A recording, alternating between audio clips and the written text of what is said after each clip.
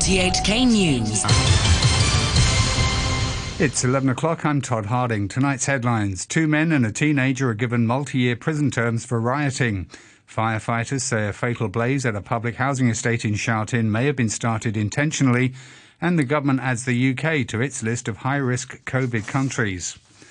2 men and a teenager who pleaded guilty to riot charges have been sentenced to up to 4 years in prison. The judge said they had participated in a brutal and savage riot during which police officers were assaulted.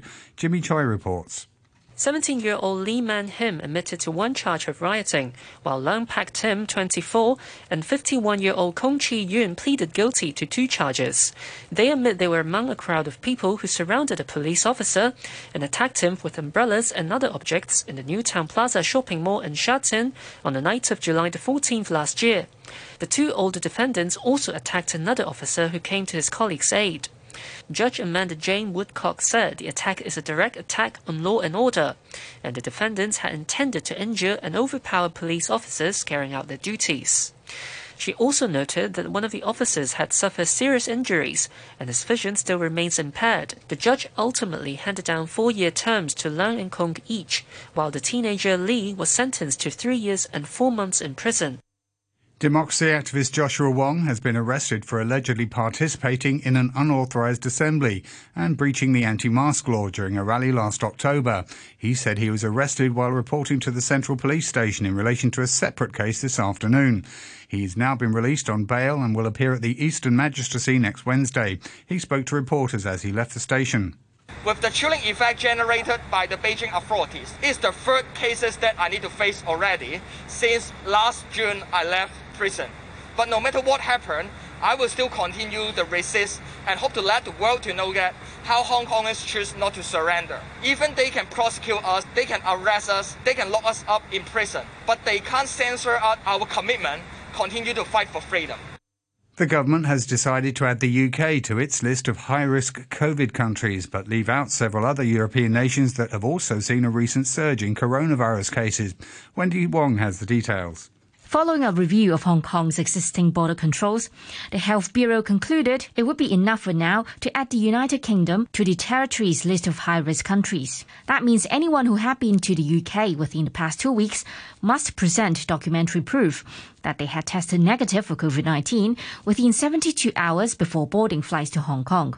They must also have booked a hotel for 14 days here, where they are required to stay the entire time. Currently, arrivals from the UK are free to go home for the mandatory 2-week quarantine. The high-risk list already comprises of 10 countries, including India, the Philippines and the United States. But infectious disease expert Leung Chi-chu of the Medical Association says the government needs to consider adding other countries such as Spain and France to its list as well. We could look at other European countries, especially France and Spain, to see whether we should add them in as well. For example, in theory, if someone wants to return to Hong Kong, they can easily take a trip to Spain or France and stay there for 14 days and then come back to Hong Kong without testing and without the need for quarantine in a hotel. This is the obvious loophole. Meanwhile, the Centre for Health Protection confirmed 7 new COVID-19 cases today.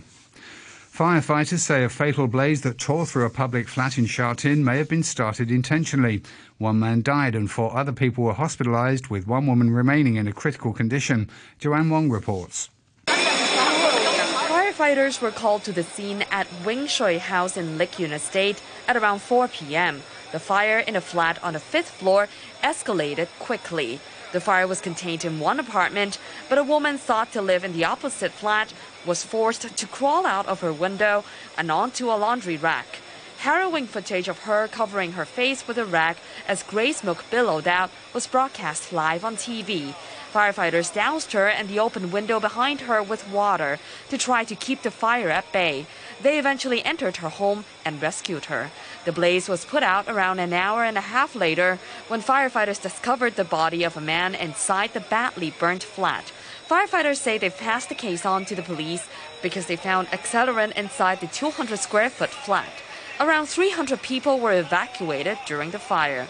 One of them, a Miss Leung, said there was thick smoke even on the 9th floor. She managed to escape with her 2 daughters and their pet hamsters. But another woman who lived on the 5th floor said she went home too late to save her poodle, who she thinks died of smoke inhalation. You're listening to RTHK. The time is just after 5 minutes past 11. Hong Kong's minimum wage could be frozen for the first time since it was introduced in 2011, with sources saying that a majority of members on the Minimum Wage Commission favour keeping it at $37.50 per hour.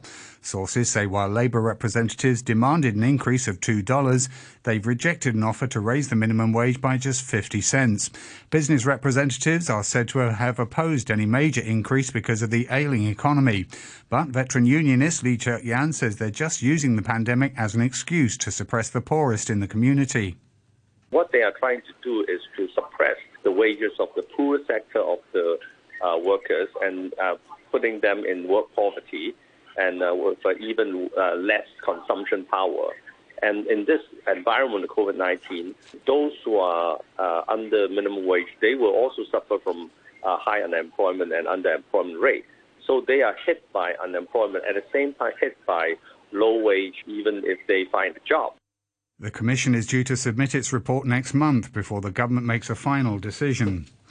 The Court of Final Appeal may be losing its second foreign judge in quick succession.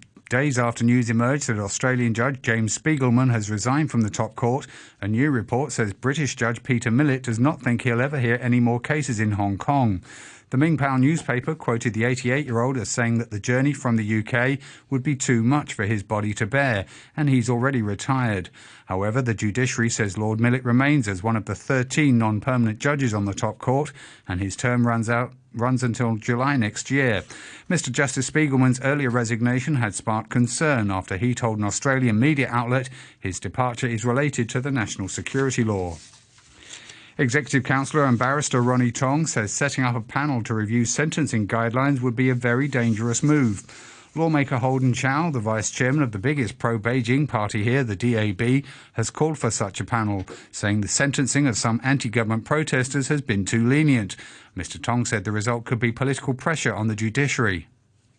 I think this is very dangerous because it can easily turn into a political pressure to be brought to bear on judges, affecting their independence. I think it is the function of the court, in particular the Court of Appeal, to set down the relevant tariff as to what punishment should be applied to what cases. And I think we should make more use of this avenue to set a well-known tariff as to what kind of punishment should be handed out in relation to a particular kind of cases. There's been more backlash against the police's new media accreditation policy to only recognise government-registered media. 8 media groups have jointly accused the force of misleading and lying to the public about the benefits of the decision. They say the change would hinder the work of reporters and added that the force's claims of fake reporters at protest sites aren't backed up by evidence. The chairman of the Hong Kong Journalists Association, Chris Yeung, said the police are treating the media like an enemy. You cannot even challenge and raise questions, say, in public places, because by doing so, you may run the risk of, say, being uncooperative or, say, obstructing the work of police officers. The Journalists Association says it's still seeking legal advice on the changes and it isn't ruling out the possibility of launching a judicial review. The Civil Human Rights Front held a short 15-minute meeting with police this afternoon over its plans to hold a protest march on October the 1st. They're hoping to rally to call for the release of 12 Hong Kongers detained in Shenzhen after being arrested in mainland waters last month. But representatives say they're expecting the police to reject their request, noting that their meeting on the planned rally is the shortest one they've ever had. An Australian think tank says China has a far bigger network of detention centres for its Uyghur minority in Xinjiang than was previously thought. The Australian Strategic Policy Institute says it's identified more than 380 suspected facilities. But Beijing says these aren't detention centres at all, just vocational training centres used to counter extremism.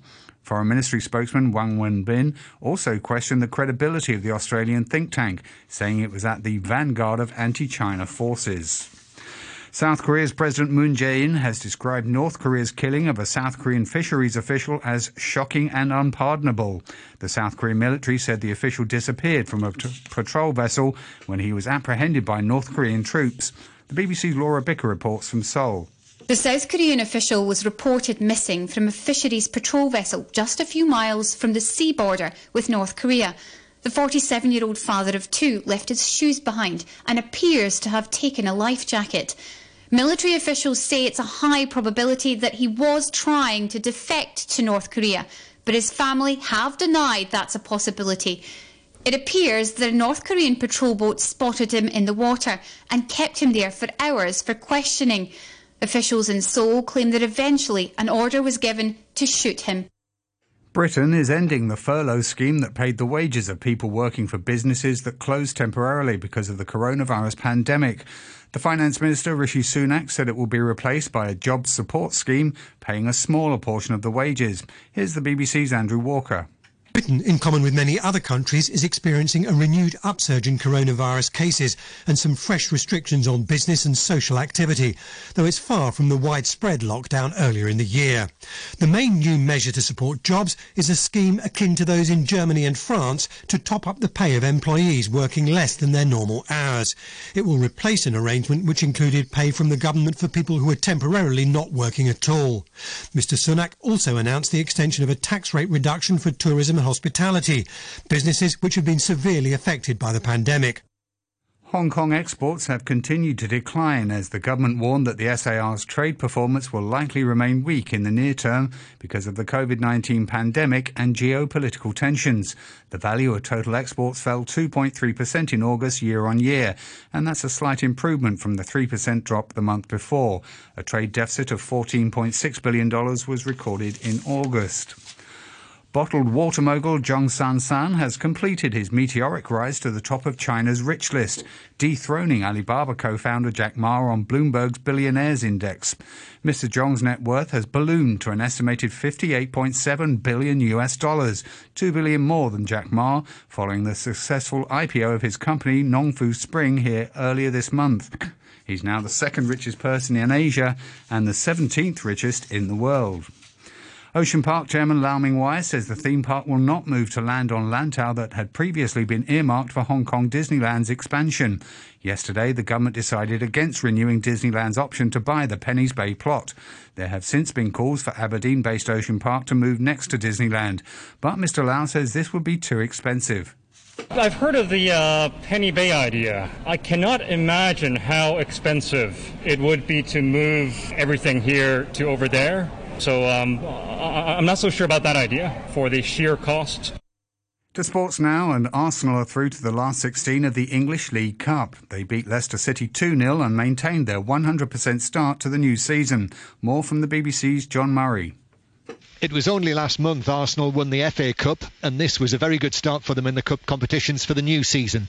They knocked out last season's semi-finalists with 2 second-half goals. An early Christian Fuchs own goal forced by Nicolas Pepe and a late stumbling 6-yard finish from Eddie Nketiah.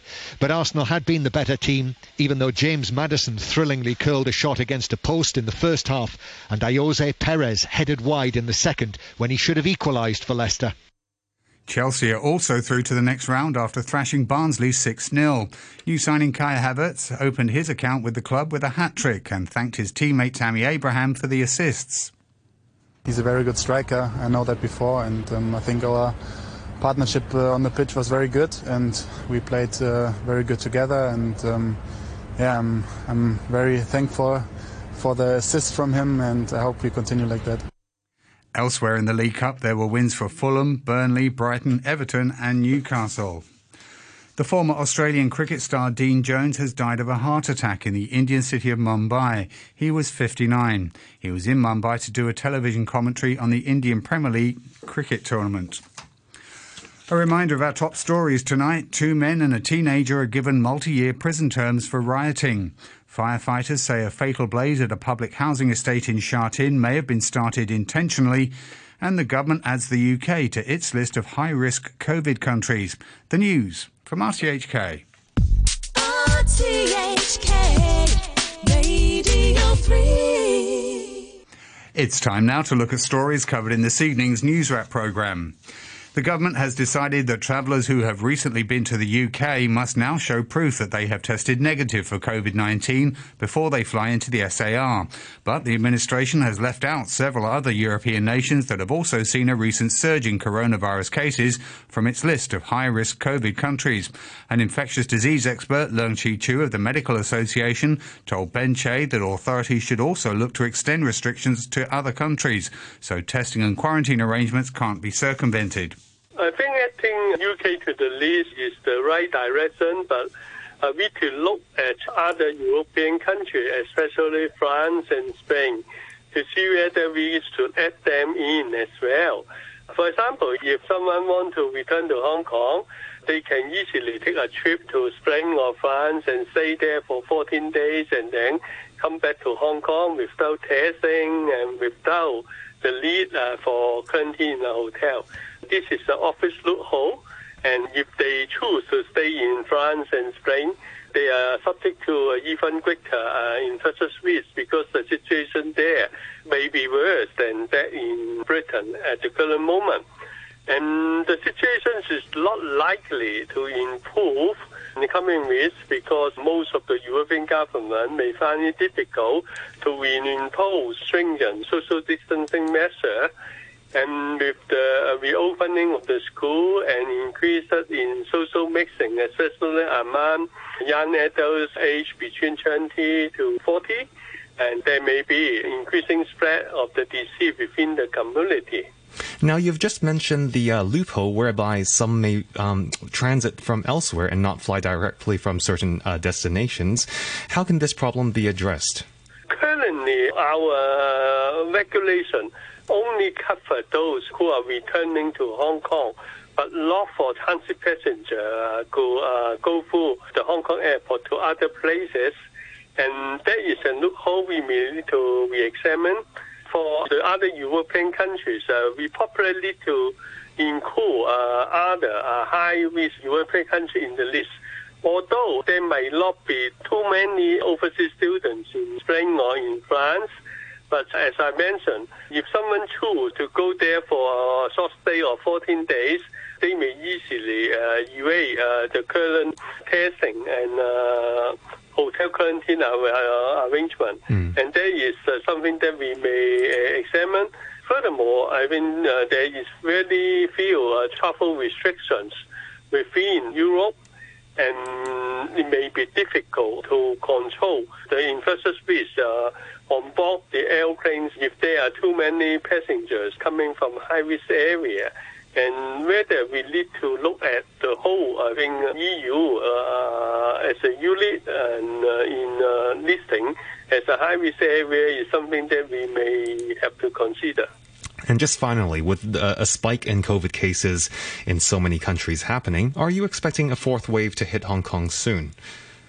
Whether a fourth wave will hit Hong Kong will depend heavily on how good we can control our borders to prevent importation of COVID-19 cases. Besides testing of those people coming from high-risk areas before they board their flights, we should also tighten our quarantine arrangement in Hong Kong. For example, we should ask them to be quarantined in specified hotel where more stringent infection control measures can be implemented and monitored. Those who may be coming back to Hong Kong through other countries, we need to make certain that the airlines in other countries may also be familiar with the current arrangement so that we will not encounter other cases that come back to Hong Kong via other low-risk areas. Now, you can do yoga just about anywhere nowadays in Hong Kong. There are plenty of studios and classes on offer. But now, Ocean Park is putting forward some options that you may not even have known you wanted. Candice Wong explains. Allow yourself to feel like doing a headstand or maybe just a lotus pose? No, not in your living room or in a studio. What about next to a pot of swimming seals, maybe in front of a hammerhead shark, or on a paddle board in the middle of a man-made lake? It may sound a tad bizarre, but those are just some of the new services Ocean Park has just announced. The cash-strapped theme park is offering full hour-long yoga classes at multiple locations, including inside the aquarium, in the artificial lake outside, and next to seals and walruses at its North Pole encounter.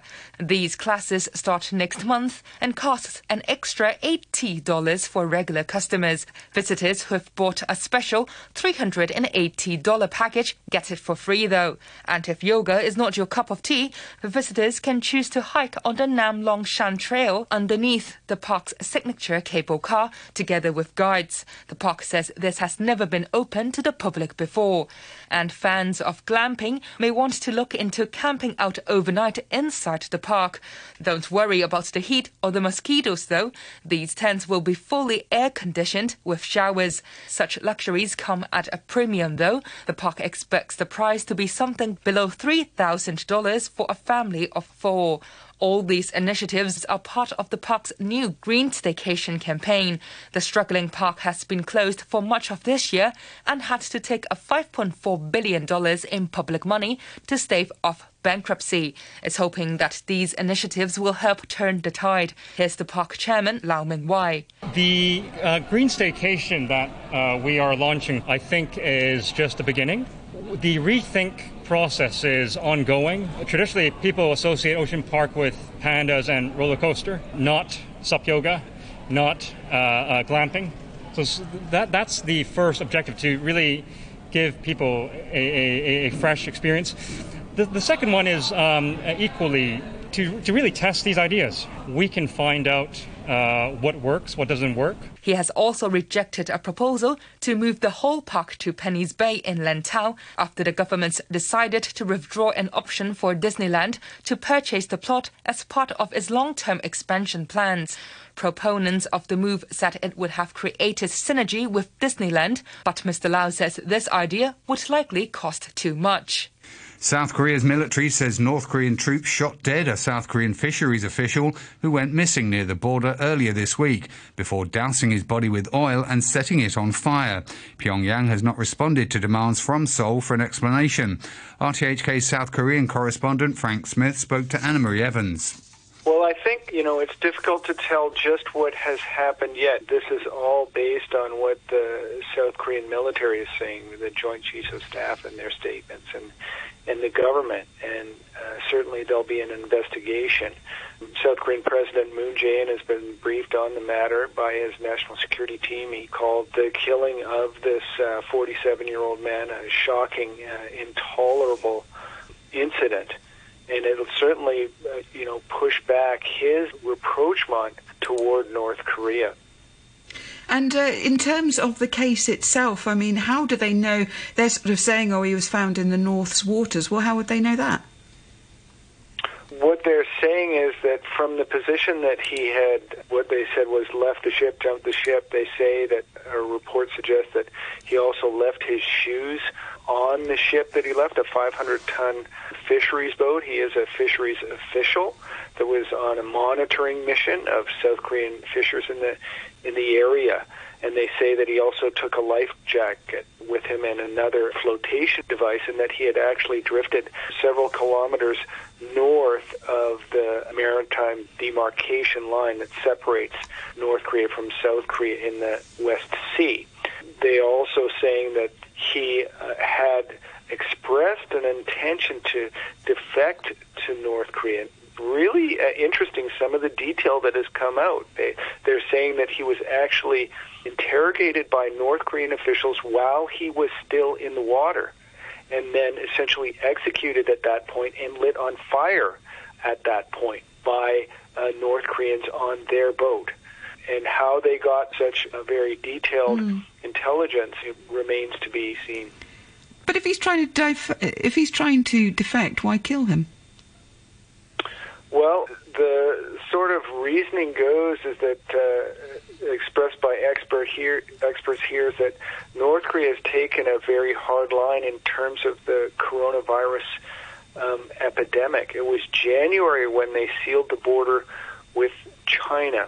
And so they are saying that these measures were actually taken to prevent any potential coronavirus spread. North Korea says that it has zero coronavirus in the country, which is, I think, probably disputed by experts outside of North Korea. But that's been sort of floated as a reason why they did this. And there's also military intelligence says that this was the killing, the execution of this man was approved or authorized by the chain of command in North Korea as well. The fact that North Korea is shut because of the coronavirus, would that have a bearing? I'm not sure. Certainly South Korea is enraged pretty much at what's happened here. And, even President Moon Jae-in again said that this was shocking and intolerable. What is interesting is how, I think here in South Korea, is how this will affect the kind of engagement policy. President Moon Jae-in is interested in engagement with North Korea. Just at the United Nations a few days ago, he called for a declaration to end the Korean War. The South Korean government has pursued small-scale cooperation projects with North Korea, trying to carefully work around the United Nations Security Council sanctions against the North to do that, as well as proposing aid toward North Korea, which, has suffered arguably, we don't know how much in terms of the coronavirus, but also has had a typhoon and flood there. So, how this will shake out for South Korea's sort of North Korea rapprochement policy will I guess, develop in the coming days as we know more specifically about what happened and as we can sort of gauge more accurately public opinion here in South Korea.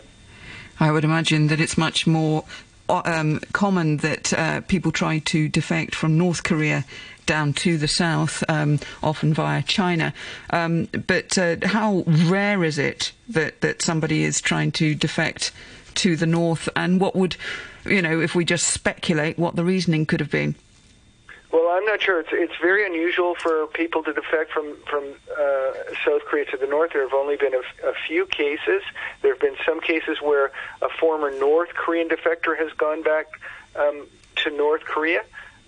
But again, it's very, very unusual for a South Korean to go there. There have been some other details of this individual that have been floated in the press that I can't really confirm, that say that he had some financial troubles, had declared bankruptcy, and also had some family problems, had recently undergone a divorce. But I think that information detailing the I guess likely reasons why this has taken place again will come out in the coming days. The French singer, actress and cultural icon Juliette Gréco has died at the age of 93. Born in 1927, she was one of the best-known figures of the Parisian left bank in the years after the Second World War, when she became known as the muse of existentialism. The BBC's Julian Bedford looks back at her life and work. T'es toute nue sous ton poule, y'a la rue qui est ma jolie môme. The philosopher Jean-Paul Sartre said Juliette Gréco had millions of poems in her voice, and her songs charted the rebirth of France after the misery of occupation. Beautiful, intelligent, and always dressed in black, Gréco was a key part of the left bank scene, and her songs such as Paris Canaille and Jolie Môme were the soundtrack to that era. T'es qu'une fleur de printemps qui se fout de l'air et du temps. T'es qu'une rose éclatée que l'on pose à côté. Jolie môme. She was a lover of the jazz legend Miles Davis, a drinking companion to Orson Welles, and a close friend to Sartre. A member of the resistance during the war, Gréco was imprisoned by the Nazis, aged just 15. On her release, she walked the 10 kilometres back to Paris, the city she was to call her spiritual home for the rest of her life. Gréco continued producing records and performing until well into her 80s, but said the concert she was most proud of was one arranged by the Chilean dictator General Pinochet in 1981. The hall was abuzz with anticipation as she came on stage, but a dozen songs later she left to total silence. She'd given a recital of songs banned by her host. Jolie môme. Those stories were part of the News Wrap programme, which was broadcast on RTHK earlier this evening. Hi, I'm Lazy Lion. To fight this pandemic, don't hold gatherings or join large-scale activities. Event organizers should adopt contingency measures to postpone or cancel events or temporarily close facilities. The public should avoid crowded places as far as possible. Don't host or join gatherings with family and friends. Find an open space to stretch. Social distancing can help prevent the spread of COVID-19. These are the tips for you and me to prevent COVID-19. Live across Hong Kong, this is Radio 3. January to December, we'll have moments to remember.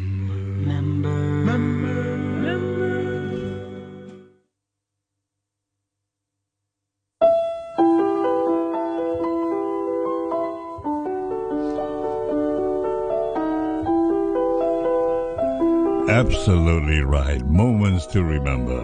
Moments that we want to hear. Songs that goes back through the years. Favorite songs like this one.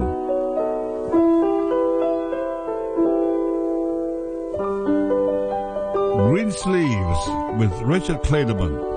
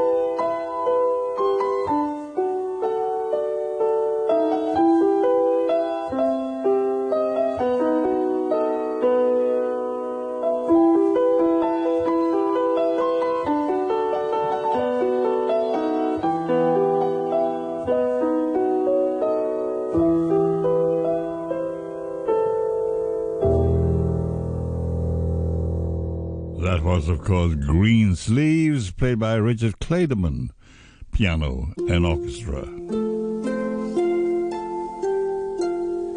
Here's our good friend Jim Reeves.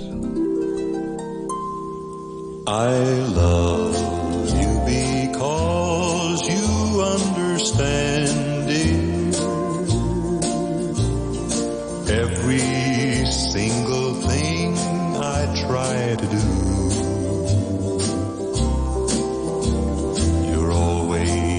there to lend a helping hand, dear. I love you most of all because you're you. No matter what the world may say about me, I know your love will always see me through.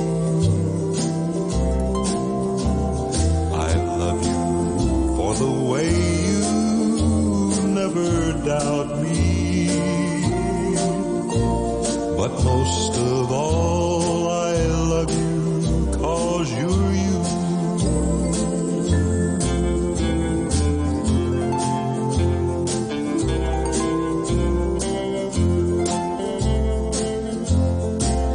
I love you because my heart is lighter every time I'm walking by your side. I love you because the future's brighter. The door happiness you open wide. No matter what the